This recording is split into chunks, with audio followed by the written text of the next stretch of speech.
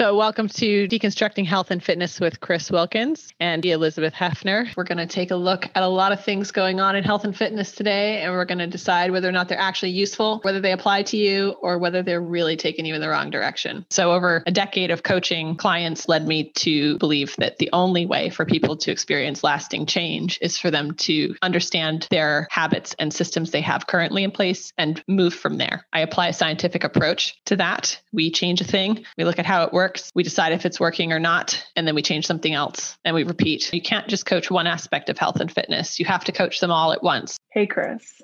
Hey, Liz. Welcome. It's been a hot minute. I think it has been. It really has been. Life has really been happening for both of us and, the nation and the world, and probably the different dimensions that are most likely out there. Even science is like, there are probably other dimensions. I'm really banking on it because I'm done with this one. I'm pretty committed to trying hard not to listen too much to quantum physics because I don't really like where that's going. And I feel like at some point they're going to be telling me some stuff I'm really not okay with. So I'm not down that road right now. But I feel like it takes me out of this planet. I'm like, this is, let's just jump right into the weird stuff for today. But I was reading about the Mandela effect and how the theory behind this is somehow that every time you die in one reality, you don't remember it, you just get transferred immediately to another. And that's why stuff is different than you remember. And collectively, enough people sort of randomly die and get transferred to the same reality that people are like, I remember the Pillsbury Doughboy had a bow and he didn't. And I don't know. It's like I can't remember if that's exactly one of them, but that's why I don't read too much quantum physics because no. Because no. I don't want to know why that happened. My brain a little. I was like, oh. Yeah. Yeah. Well, sorry I put that in there. I mean, no, we're supposed to talk about workouts today. Today we're talking about workouts and what works out for you. Oh, Liz has had some time off to come up with some amazing things. Oh my God. I have had no time off at all. Right. You and me both. I guess kind of the weekend, but I feel like I just spent the entire weekend tormenting myself with existential crisis. So there's that. Crises. Crises. Sorry, the English teacher in me kind of was existential crises. I was so focused on the first word because it's really hard for me to say that I wasn't thinking about the second word. That was definitely the most important thing about what you said too, is, not the fact that you're having existential crises all weekend, that you need to get that plural correct.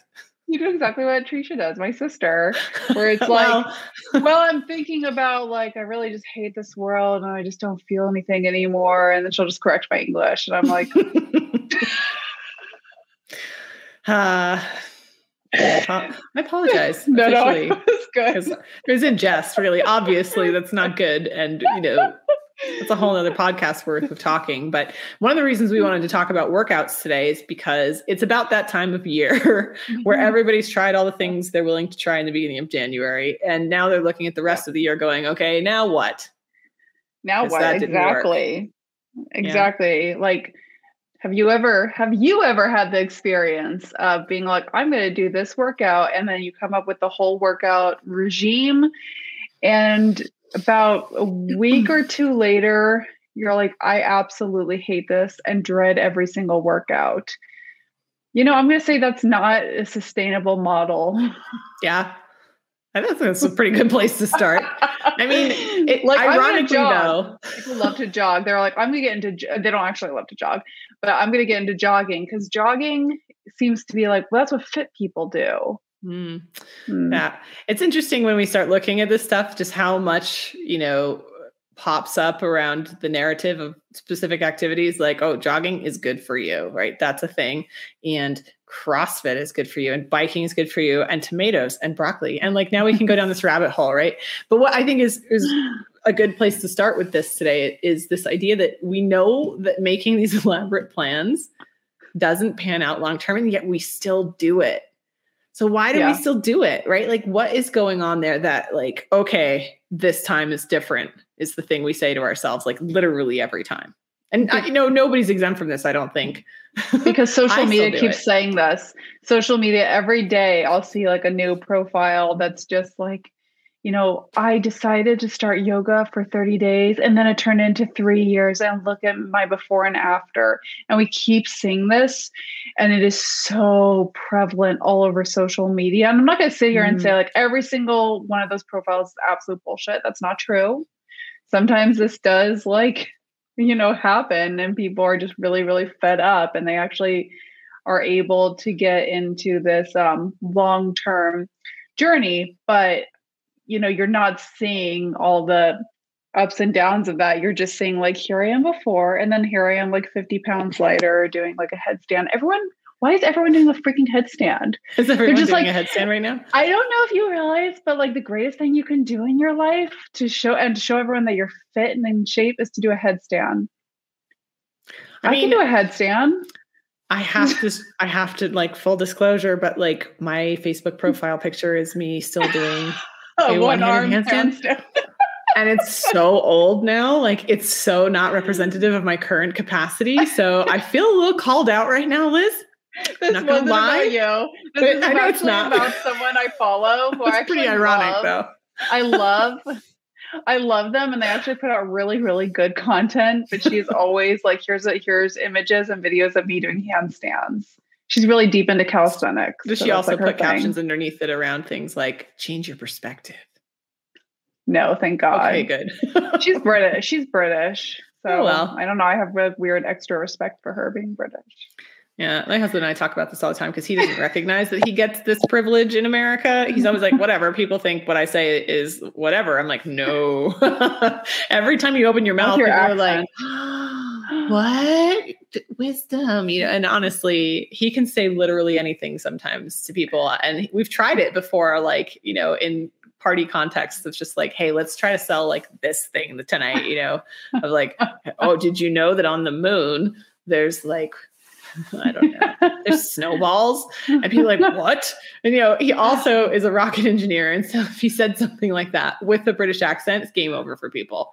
Yeah, so there's a lot to unpack there, right? Because we kind of started talking about like workout plans and like things you see that tell you should be overhauling your entire life and existence and being better all the time. And then there's things like there's these people that we feel are credible sources when honestly, maybe what they're saying doesn't apply to us specifically. It may apply to somebody else, but not necessarily for us at this time, because I think these big transformations that you see are often, these things happen. It's not that that's impossible, but the factors that need to line up for those people to make that transformation happen are pretty significant, right? Because it takes a lot of effort and energy and focus over a long period of time on this specific aspect of your life to realize being able to realize that a little bit better still is progress, because it's really hard. I'm trying to start a meditation routine, even though I grew up with meditation. Literally just like every single day, my dad was like, meditation is the most important thing. And I'm still like, I just got to do 5 minutes. And I'm still struggling so hard because I'm like, it's not going to matter. There are other things I have to do that are more important. Right. And that may very well be the case. Like that. And we've talked about this a really long time ago, I think in another episode, about this idea of like our priorities and values. They're always going to win. They're going to trump any intention that we have. So it's like, even though that's an external priority, that's a family priority, right? He's been telling you for a long time, this is something you should do. You don't own that. And you don't see enough value in it to affect any kind of actionable or consistent action on it. And that's okay. Like there's nothing wrong with that, but it can leave you with guilt and shame, which we know are not your friends, right? And they don't, they don't help you make change typically, right? Not in the long how much term. You use them. Right. So let's bring it back around to talking about how do you go about building a workout plan that is going to work for you? And I think we can't get there without talking about willpower and motivation. So I think I kind of want to ask you, like, what do you think the difference between willpower and motivation is? I feel like I should be brilliant. I've been working with you so long. I should be like, well, this is the difference. So, okay. At one point, I feel like I learned that willpower was finite. You only have so many shits to give in a day. But then I think there was some sciencey stuff that came out that said actually it's not. So I'm very confused. So I honestly don't know. So willpower versus motivation. Willpower, I guess like the images that pop into my head, willpower is like white knuckling. Like I will not do this, or I will push myself to do this. It does not feel at all natural. It just feels like something you really have to shove yourself into. Mm-hmm. And motivation feels like it has more of this positive connotation. Like, I feel like I want to change my life today, so I'm going to go on a hike. I think that's pretty good. I mean, and you actually brought up the thing that I was going to talk about, because I'm glad you remember us talking about it before, because it's what actually happened was there was a belief that willpower was finite, right? And it was like, that's what the studies were based off of. And then they kind of did a different one, and they figured out that it wasn't whether or not willpower is finite or infinite. It's what you believed to be true. And that the belief of either of those things dictated the reality. And so what that actually gives us is more of a window into how your brain actually works to sort of help you and not control, that's not the right word, but like regulate? It sort of makes decisions about behaviors that are beneficial versus not beneficial by generating belief systems, right? So, are you saying you create your own reality?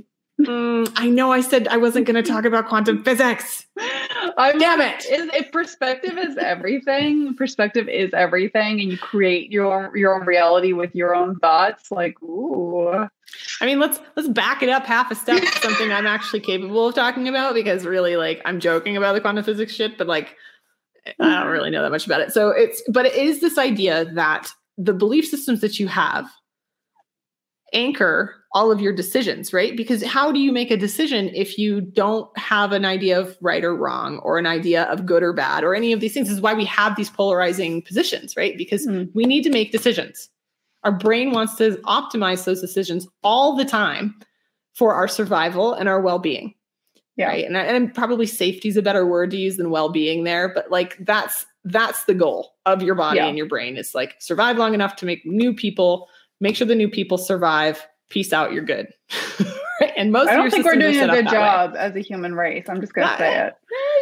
We could talk about that. But also, like, if we understand that these belief systems are not only plastic, like they don't have to stay the same way, but that we get to decide what they are next. That's a huge amount of power that we gain. Well, within our societal constraints and our interpersonal constraints. I mean, there's a lot of constraints. There's a lot. Are there? Yeah. Or do you just believe there to be? And I think that's where this gets like, we're back to metaphysical again. Like, oh, do you construct your reality, or does your reality construct you? We could do that, right? Oh. And people are like, come on, you guys, we were going to talk about making a workout plan. People are like, can you just? Yeah, we can. But it's really important to understand that whether you're relying on willpower, like white knuckling it through, I think is a great example of how to sort of talk about that. Or you're relying on motivation, which again it's not that it's finite, but it's temporary. Like nobody is motivated and super excited about doing something every day, all day for the rest of their lives. That's not how motivation works. The Rocky montage. I used to use that a lot. But it's unless you watch it all the time. And if you watched it every day, it would have diminishing returns. Yeah. So when we think about like, I'm going to start this new routine, I'm going to make this happen, I'm going to be consistent, all these things, we're banking on the wrong feelings and belief systems, right? So what we really want to do is we want to find something that we're confident we can do today, that we're confident we can do tomorrow, that we more or less already know how to do, that isn't going to require a ton of brand new skills right away. Unless you have the time and energy to devote to that. And if you do, awesome, nail it, go learn new shit, get it done. And get it done while you have the time, because there's no guarantee you're going to keep having that time. Yeah? Well, can I say something that just popped into my, because this has been like the bane of my existence, has been like, well, why do anything if I don't feel like I can for sure commit to this? And I just feel like there's no point if I'm not going to make this a routine. If I, that's what keeps popping in my head, like, why am I going to just do it one off? Well, what defines a routine? Strenuous.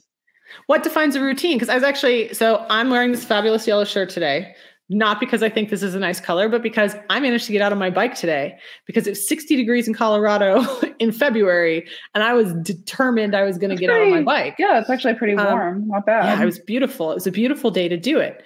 And so like I was out on this ride and about halfway through, like it's a new bike. So my position isn't perfect. And so like my shoulder was starting to ache and my ass really hurt. And I was like, why am I doing this? Like, am I ever going to do this again? And I was thinking a lot about this topic, right? Like, how do you get to a place where you're willing to kind of put up with some of that discomfort, the uncertainty that you might never do it again, and whatever. And I caught myself in a pattern that I've learned over time when it comes to keeping myself doing difficult things.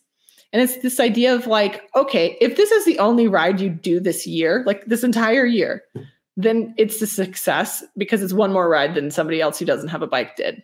And so it's really about how you're framing the successes versus the failures, right? If you're always looking at the failures, if you're always looking at your inconsistencies, then you can't see the things you're really consistent at. So if I only ride that bike 3 times this year, that's 3 more road rides than I've ever done in my life. I probably won't do that. I'll probably do more rides than that. But rather than getting hung up on how inconsistent you are, like I'm going to ride every day, and then getting upset with yourself for not doing that, it's like, hey, I'm going to take this bike out whenever it's sunny and I can do it.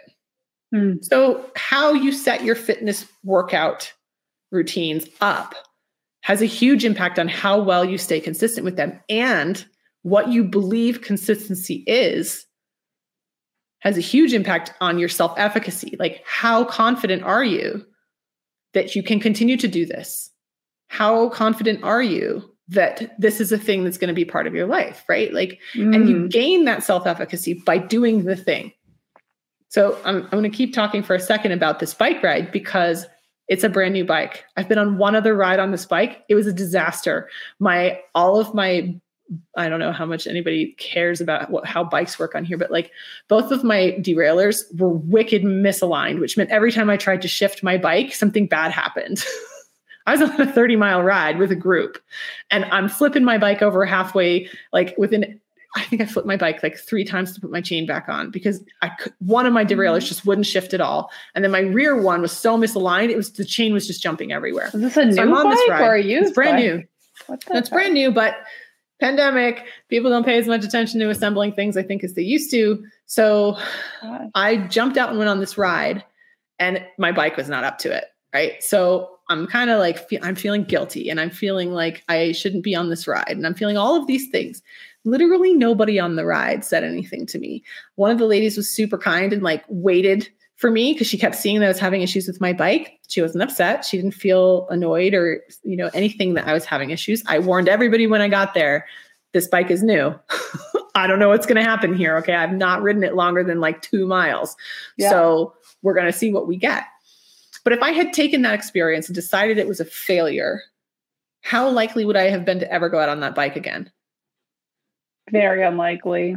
Very unlikely. So it's 1,000% of how well you are consistent with something depends on how you talk to yourself about the things that you do already. You can't build self-efficacy if every time you do a thing, you decide you suck. Oh, whoops. Well, I've been doing things wrong then. I have a real talent for, I know you've called me out on it numerous times, a real talent for just like being like, well, here are the things that are going wrong. I have this very editor type personality. Well, like, let's completely ignore all the good things. And I'm just going to circle in a red marker with a red marker, everything that needs improving. Which if we shift the lens, right, you can decide that that's because you are a terrible person and you did all of those things, but you learned that somewhere. So if you look at your immediate family and you look at your school experience and you look at your environment and your society and those values and you back up a few lenses, That's how we've been treating progress for a really long time as a society. Yeah. We don't tell you what you did well. We tell you where you suck and what you need to do to be better. You go to a performance review at work. What do they tell you? They tell you how awesome you are. It's starting to shift a little bit. We're starting to get more of that. I actually have like a good person at work who is like, here's what you do great, you know, and it's amazing having that kind of feedback, because you're like, oh, I'm not a complete piece of shit. That's great. That's great to know. It's like weird. Like it's so much more helpful when people But you do go that. into, like, I can pretty much guarantee that anybody listening, and both of us included, if somebody told you had to go to your manager's office spontaneously, is that going to be for them to give you positive feedback? God. No. It's like cold sweats. Right. Like, what did I do? You start going through your head. What did I do? What did I do? What did I do? Right. So the assumption is success. Yeah. And failure gets called out. Versus the assumption being failure because I'm learning, and success getting called out because I've achieved learning. Which is a completely different model than the one we've been using. Yeah. And so you realize that programming isn't your fault. It might end up being your responsibility because you have to change it. And that's a very awesome Will Smith quote, right? Just because something happens to you doesn't make it your fault, but it is your responsibility to deal with it. So once you can see it, I like that. Once you can see it and you're like, oh yeah, that's where that comes from, then you get the opportunity, again, this belief system thing, whether willpower is finite, you get the opportunity to decide that it's not true anymore and to decide to do it differently.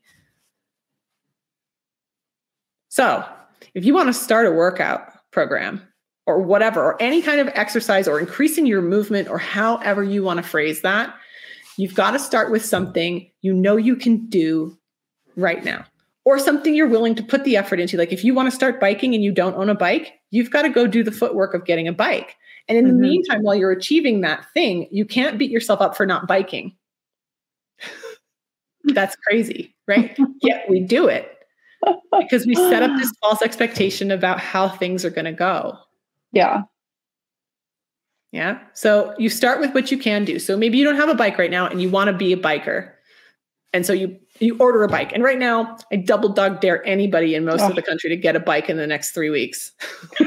You got 3 weeks you're looking at. This is why people do jogging. This is why people start jogging. You could just go out. And I think you walking can just go is awesome because like walking, there's so many pleasurable things to do while walking, like listening to audiobooks. Yes. Or podcasts like this one. Yes.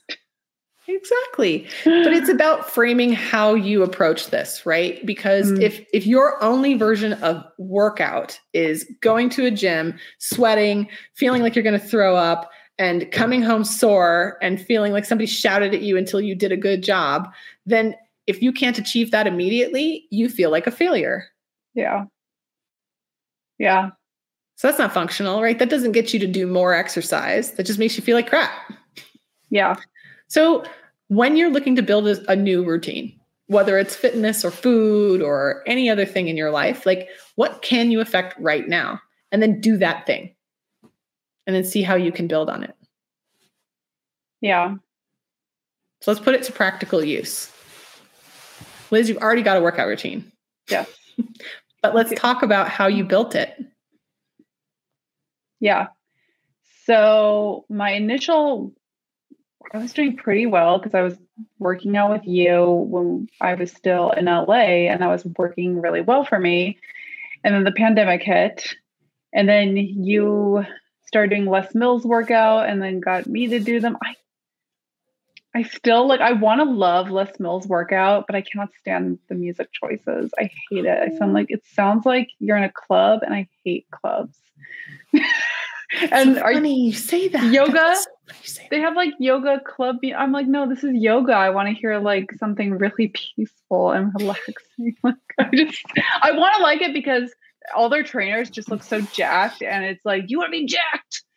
So I wanted to like it so badly, but I guess it wasn't the right thing for me at this particular time, you know. And then I just felt like getting more and more inconsistent, you know, once with the pandemic, right? And then I moved to North Carolina and I started hiking.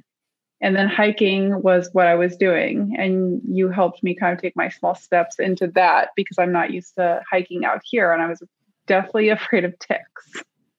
That's literally what like paused me from hiking for a long time because I'm like, I'm really scared I'm going to get a tick and then get Lyme's disease, which is, valid. But not to the point I think I was freaking out about it. And so then I started doing that and I was very, very consistent with that. And then I was like, I really do miss weightlifting. And then I kind of just built on top. So I think the most important thing that you taught me was like, well, what are you already doing? And then just do a little bit better.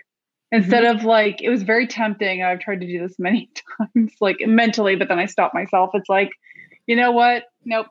Throw away everything you're doing. We're going to rehaul. We're going to just like overhaul everything and have this new workout. And you're just going to be so much more badass and it's going to be so much more intense.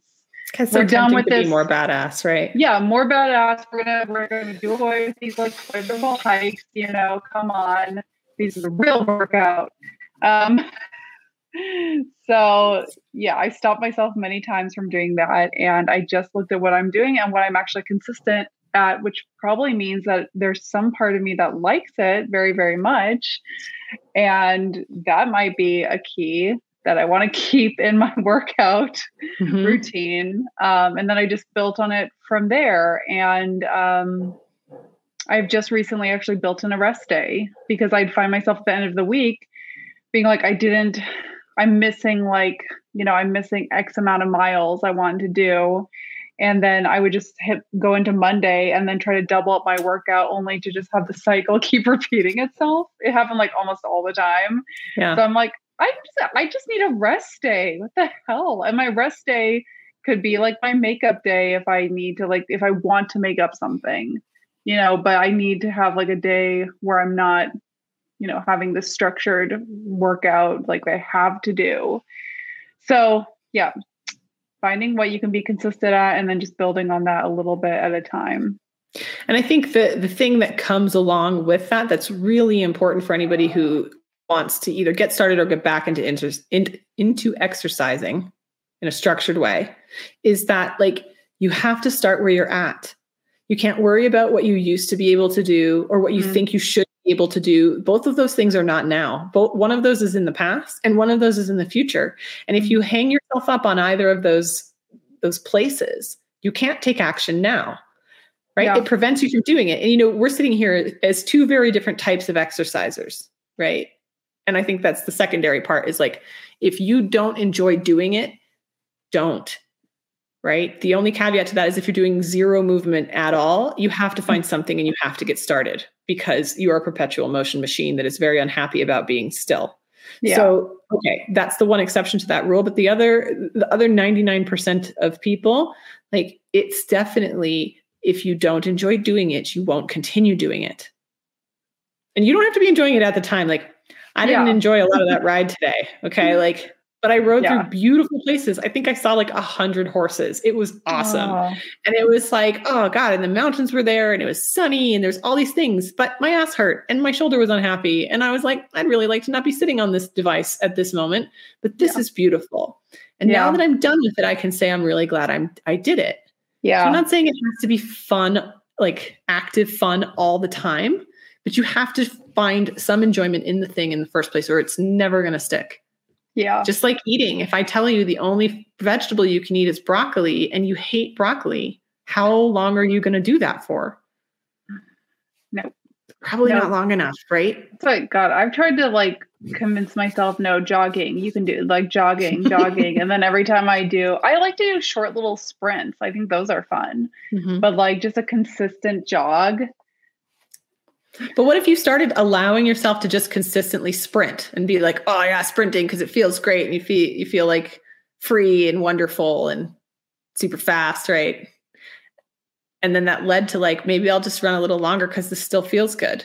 Yeah. The power of that positive momentum is so much more than the power of telling yourself how much you suck. Yeah.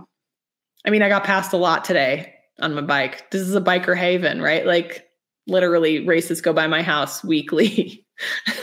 And I've not been riding a lot because I've had 2 surgeries and I didn't have a bike that was suitable for this terrain. I have a mountain bike, right? So Boulder is like the most fit area in all of the US, I think. Yeah, you want to feel bad about yourself, get on a bicycle and go on a road here. Like, unless you are already extremely fit, like it sounds like somebody's coming screaming by you.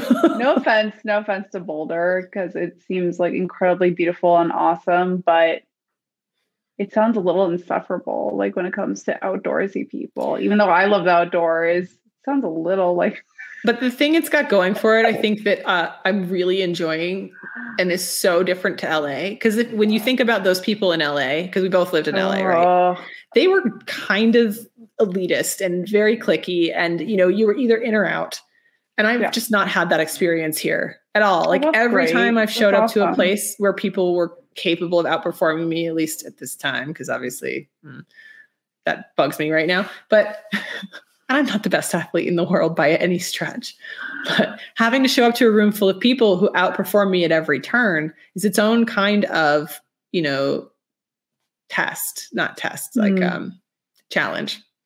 It's its own kind of challenge for me, because I'm used to being reasonably fit, and I'm just not right now. And I got to be okay with that. But those people I have never, ever experienced any shaming.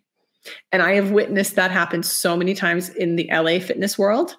Yeah. Or condescension. I've not had anybody be condescending to me. Oh my God. When people I'm sure it's going to happen at some point. I mean, good job. There's good people and douchebags everywhere. Looks like this must be your first gym workout. Good job for you. You should keep going. It did already happen. I lied. I was on that group ride where I was having trouble with that bike, and we were all riding, and there was some dude on a bike who was like, "Yay, ladies!" And we were all like,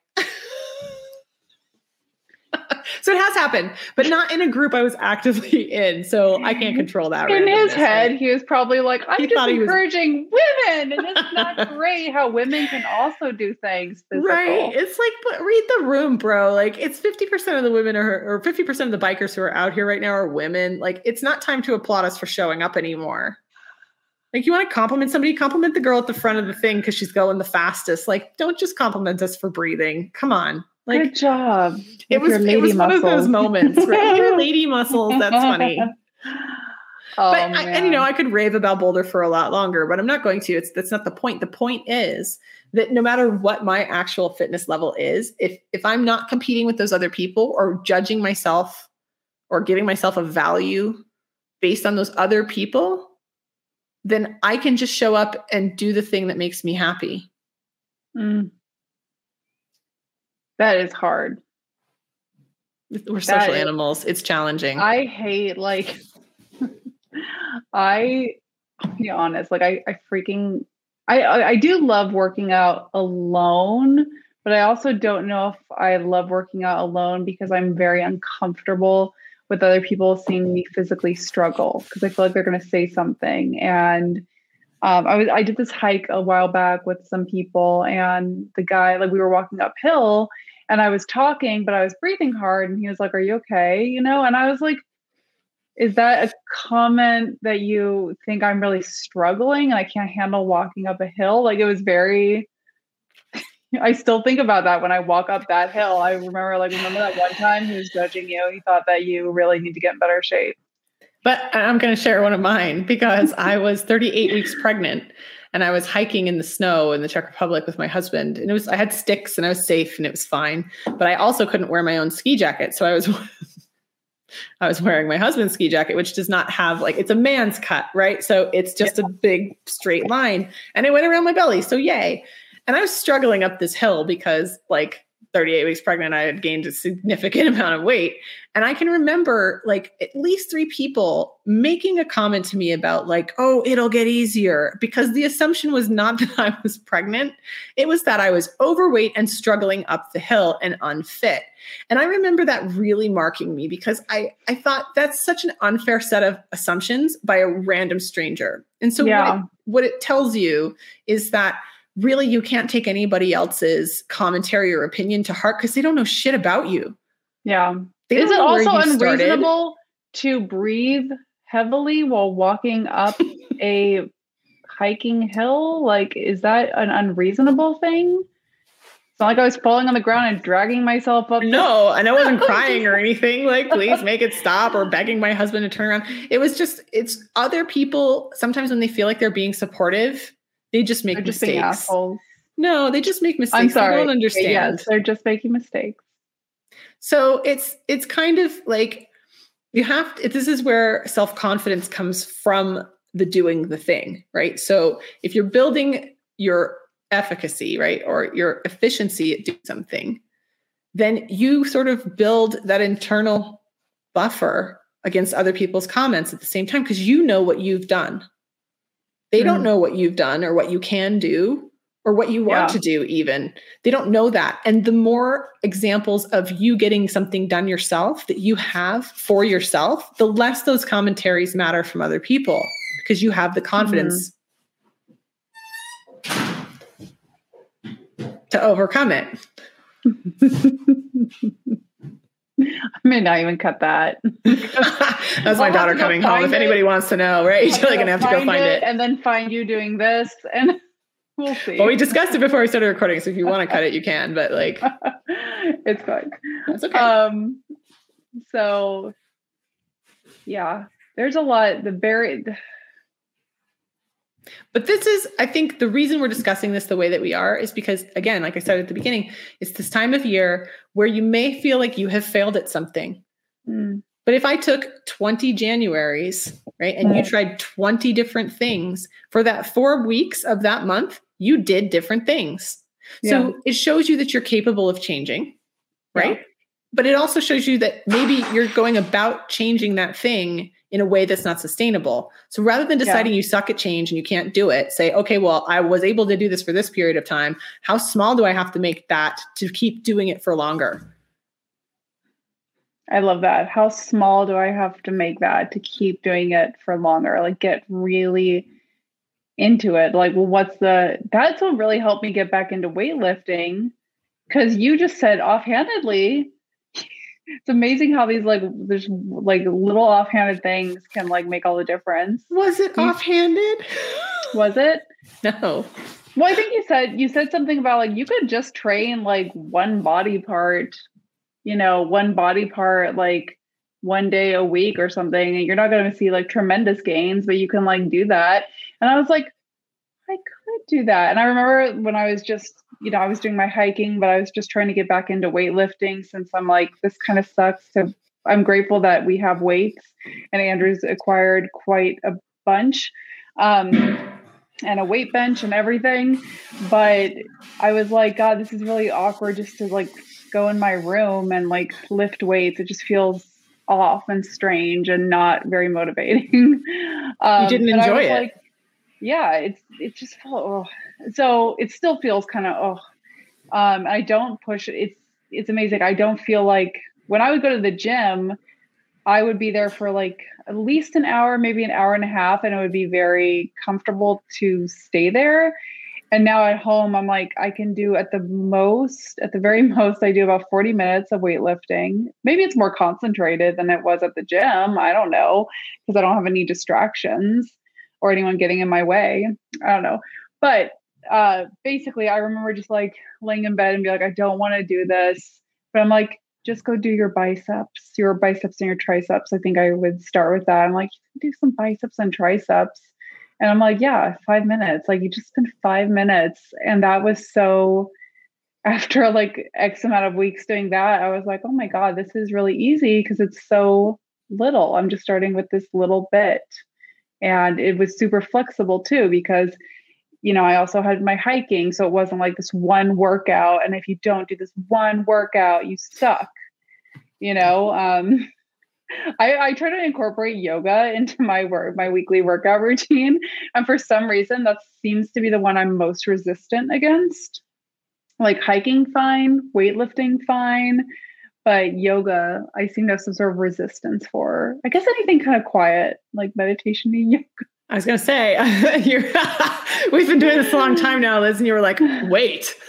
I have made a connection. And I grew up with so much meditation and yoga. It could also be that. It can be. I mean, I find it really hard to cook. It's funny because I grew up with really excellent chefs in my family and restaurant work and really high quality food all around me all the time. And as an adult now, like I do not feel compelled to ever cook like that at home. And a couple of weeks ago, we did this event for my daughter. She's really into cooking. And one of her Christmas presents was a gift from my mom, who paid for a chef we know to come to the house and cook a meal with her. And she made the menu herself and she did all the things. And I mean, I had a little input into it, but really it was her and this chef. And it was excellent. She did, what was it? It was fig and chili glazed lamb chops with pea and mushroom risotto. And then the guy that came and did it added a deconstructed ketchup. So he roasted some tomatoes in the oven and turned it into like this sort of sauce. It was bomb. It looked bomb. It tasted bomb. It was plated well. All of these things, right? And I was like, yeah, this is food. And it's, for me, very normal.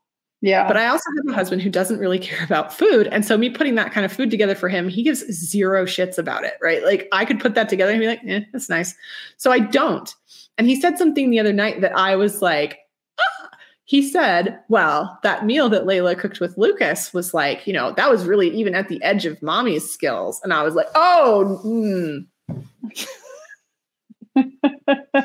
no. And it's not that it was not a highly skilled meal, but it's not the edge of my skills. I don't want to do it because I've had a lifetime of it. And that's, again, somebody else's assumption about the situation, right? Doesn't dictate my reality. That's not, you want me to make that meal again right now? I can do that. I don't want to. And so if you've had a lifetime of something like that, where meditation has been sort of pushed at you and mindfulness has been pushed at you, you may have more resistance in that area than in any other. So it may not be something that you're going to get consistent with anytime soon. And that's probably okay. Because you probably have it in there anyway. The meditation thing, I think, as someone who's like always at a 6 on the anxiety scale from 1 to 10, I think it's really worth that kind of, let's say it, hardcore discipline, because I think I know how much better I do feel with just a little bit of meditation. I'm like, just remember how much better you do feel. Right, but it's still not enough. And I think if you try to, it's like working out, right? If you say the only valid form of exercise is jogging and you hate jogging, you're just not going to exercise, right? Yeah. So, okay, clearing your mind and finding some focus, is helpful for you. If the type of meditations your family does is not something you're ever going to get yourself to do, or you can't in some way get yourself to do it in the foreseeable future, what about, I was watching this TikTok the other day, and this chick paints these mandala stones, right? And she said, like, there was a comment in her feed that said, I could never do this. My anxiety is way too high to sit still for that long. And her response to it was like, that's why I do this, is because this calms my anxiety. Yeah. So I do that with hiking. Like I get my mindfulness time often in hiking. I think like, I'll listen to this audiobook or this podcast. I do that. But sometimes I'm just like, I just want to walk and hear the forest. And that happens actually a lot. And it always surprises me when I, like 1 hour later, I'm like, I have just been here with my thoughts in the forest. And I'm always like, wow. Have you really not been meditating then? Good point. Well, it depends. Well, you haven't been jogging. But have you been exercising? Yeah. Yeah. Well, I mean, I was going to say it depends, because sometimes, it's been a real fight with like inner critics and like anxiety, like going over things over and over and over. So I think, what is beneficial from the kind of meditation I was brought up with, which is where you actually sit still and you focus a lot on your breathing. I think you're very aware of like, I need to keep bringing my mind back, but when I'm like hiking, it's not as easy to keep bringing my mind back. Do you need to bring your mind back when you're hiking? It depends.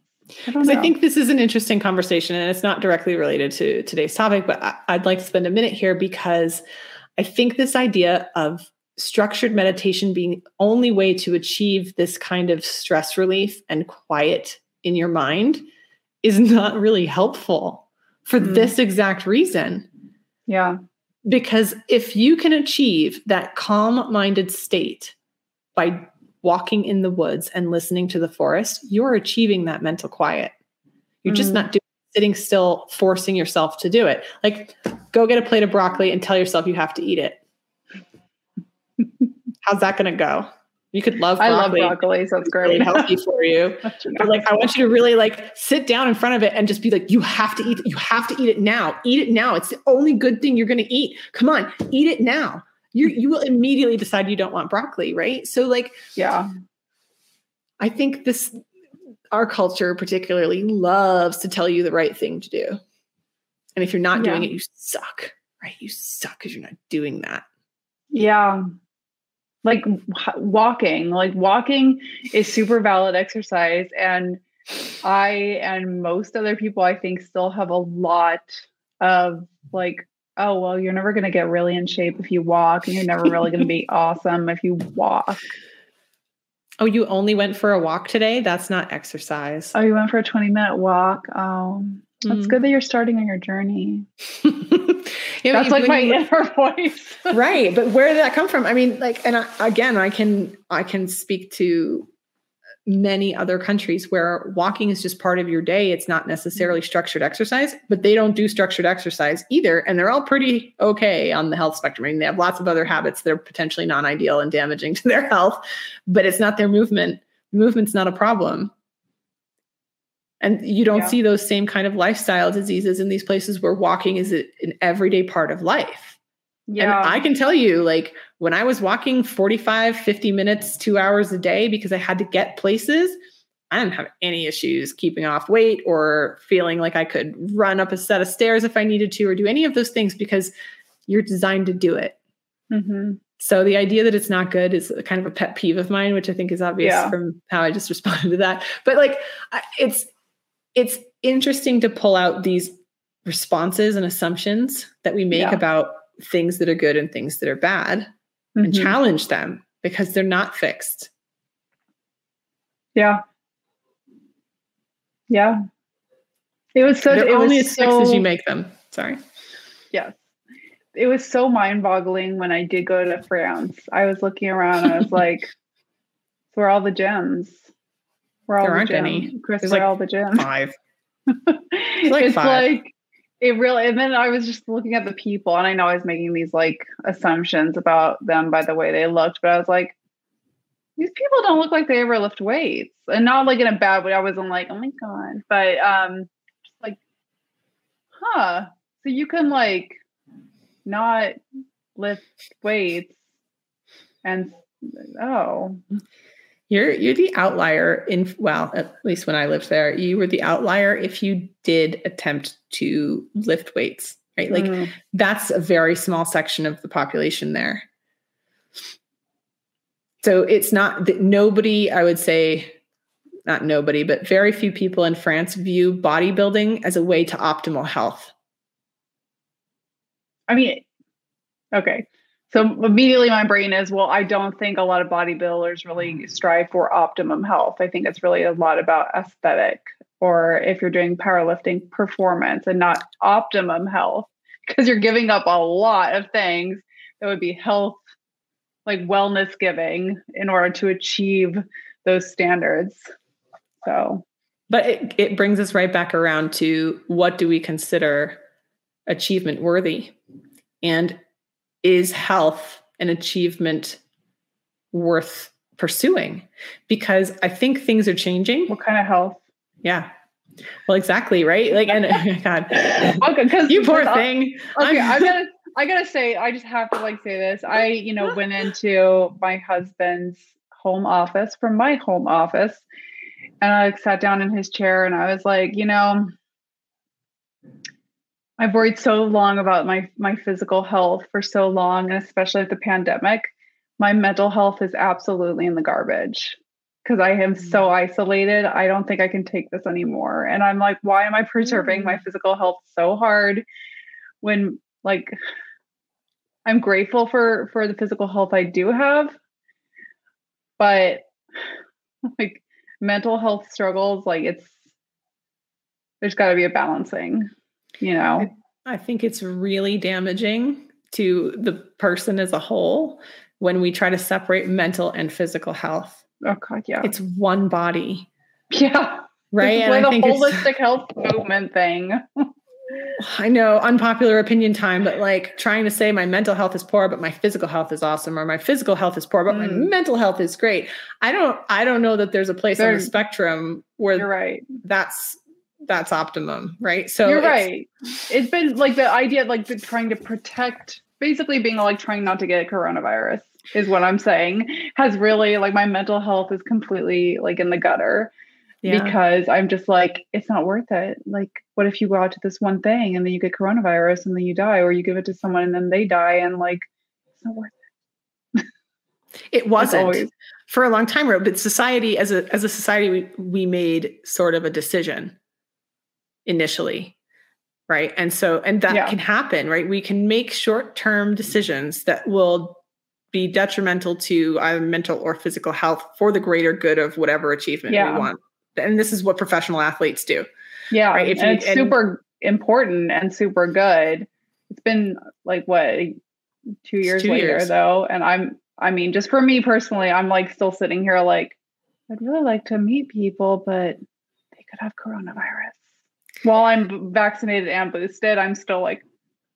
But what about like what trade-offs are you making now, right? Because it's this whole, we talked about this a long time ago too, but it's this, when you say yes to one thing, you're saying no to something else. And if you're not aware of what you're saying no to, you can be making some trade-offs you're not actually willing to make. And you're not drawing boundaries that are supporting your actual goals. And so when you're saying no to social events because you're saying yes to protecting people from coronavirus, is that trade-off valid anymore? Maybe it was. And that's cool. And it's good to do that when you feel like it's necessary. But like you still get to change it when you need to, right? It's not fixed in stone. It's not permanent. It's almost become a habit though, like a way of thinking. And it's already a struggle for me because I do not like reaching out to people, even if I really need them. I always I am uncomfortable reaching out to people. You know, I think the biggest thing is like the whole rejection. Well, if I don't reach out to them, they can't reject me. I mean, that's definitely a thing. I think a lot of people feel, especially now coming out of this time. And I was actually in a class today and in one of the workshops, this came up actually, this whole, I've become so used to not seeing people that I don't want to see people anymore. And I recognize that that's not good. But I also don't seem to know how to not do it. And it's just another habit you've formed, right? Where you use the same tools here to reverse yourself out of it as you do to change any other behavior, right? So what's a small step you could take? We worked for a little while on doing things like you went rock climbing and you were trying a new activity every week. It's uncomfortable as hell, right? But you were able to get yourself to do those things. Still super bitter about my rock climbing experience. Okay, but it's information, right? Like it's right back to that bike ride of mine. It's like, I could be bitter about that bike ride and my brand new bike not working and decide biking's not for me. But the reality is like, okay, my equipment wasn't up to par. I'm going to fix my equipment and I'm going to go again. And here it was like, okay, that place sucked. There's another place. I'm going to go to that place because that's the thing I still want to do. Just because I haven't found the thing doesn't mean there isn't a thing that I can do. True. So just to tie it all up, I guess, just like with the workout, like these little, like what's something I can do right now? I keep on perusing meetup.com. I keep on perusing. Why? I don't know how to meet people. I'm not my sister. My sister is like, I just met 20 people today. No problem. We're all best friends now. And I'm just like, well, someone tried to say hi to me and I looked at them like, what's wrong with you? And they wandered away.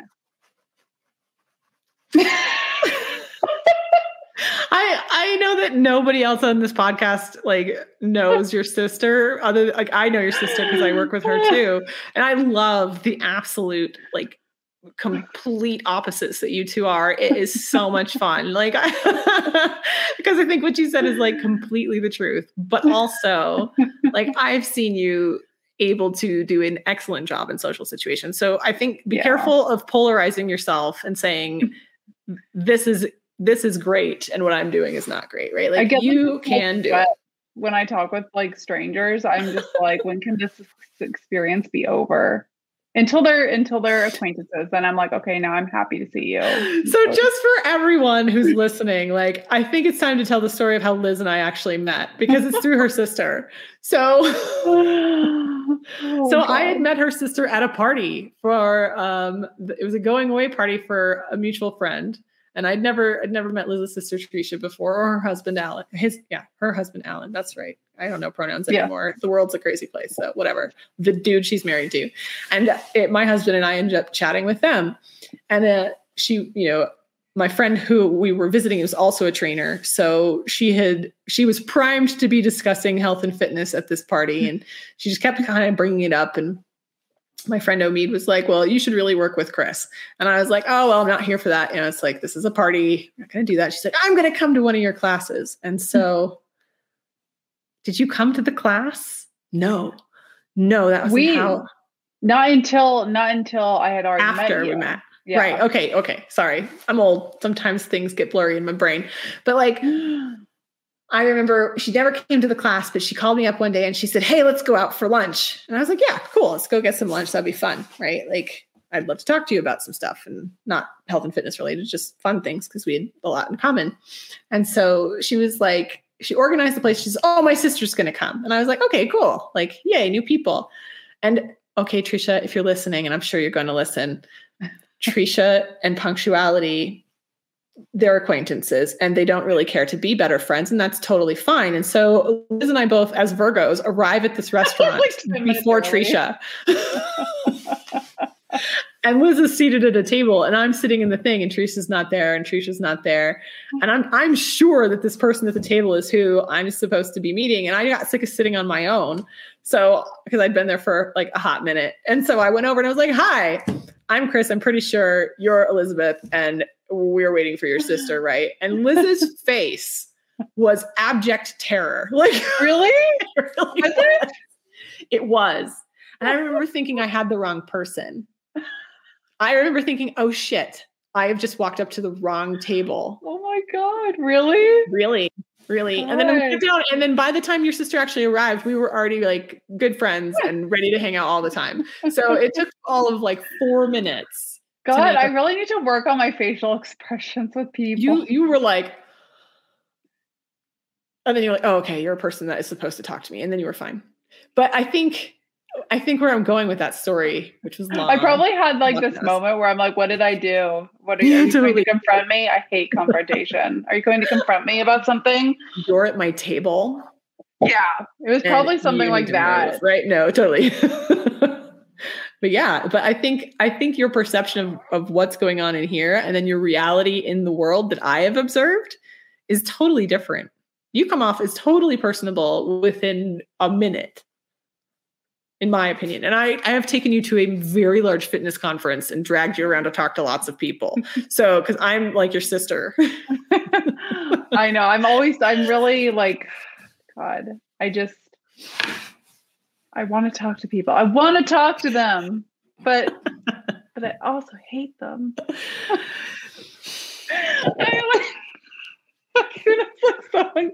I hate this. So like, as soon as someone gets around me, like I'm like just doing my thing, and someone comes like at all near me, I'm like, fuck off. Like I really like feel.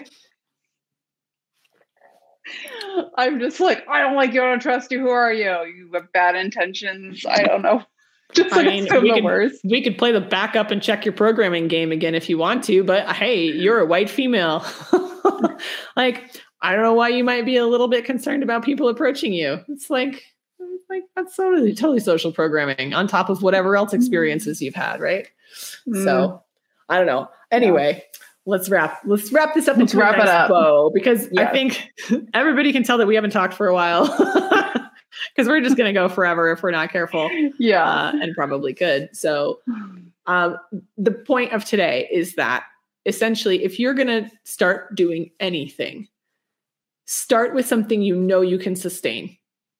Because the fear of doing it that way is that you'll never do more. But the reality of doing it that way is that your motivation then kicks in to do more. It's the opposite of what you believe to be true, right? Because when you start from a place of like motivation and then when the motivation declines, kicking into the willpower mode, what happens is you're fighting with yourself. Even if it's something you really want, right? You'll still end up fighting with yourself about the pace that you're attempting to do it. So, because you don't exist in a bubble, your environment is part of it. Your beliefs are part of it. You know, the choices that you make are all part of it. So respecting that and understanding that that's there and real is going to give you a lot more success than if you're, you know, trying to white knuckle it through. Yeah. So when you feel yourself white knuckling, it's time to pause, think about what's going on, and adjust. Don't give up. Adjust. Everyone should watch that channel For Never Lean. For Never Lean. He does a lot of reviewing. Yeah, he's British. He does a lot of reviewing of people's like fitness channels on YouTube. And I always like whenever he reviews someone I actually really like and I think they're doing a pretty good job, I'm always like, I wonder what he's gonna say. And every single time he's like, this person's really legit. I'm like, oh yes. Yes, I know things. Yes. Yeah. But also pretty much any movement is good movement. I mean, except for hitting yourself in the face, I guess. Or any lifting movement really inappropriately. Okay, there's a lot of movement that's not good movement. Never mind, forget I said that. Any movement that doesn't generate pain for you or pain for another person is probably good movement, with the exception of martial arts when it's consensual face punching. And then it's okay. Oh. Hey, that's it for this week. Thanks for listening. And I hope that today's episode made you think a little bit about how you could apply some of what we're talking about to yourself and your behaviors. And let us know if you find any of it meaningful. Make sure to tune in for the next episode where we will continue to have somewhat circular conversations that may be helpful. They will be. They will be helpful. It's what you take away from them. Wow. Right. The more you know.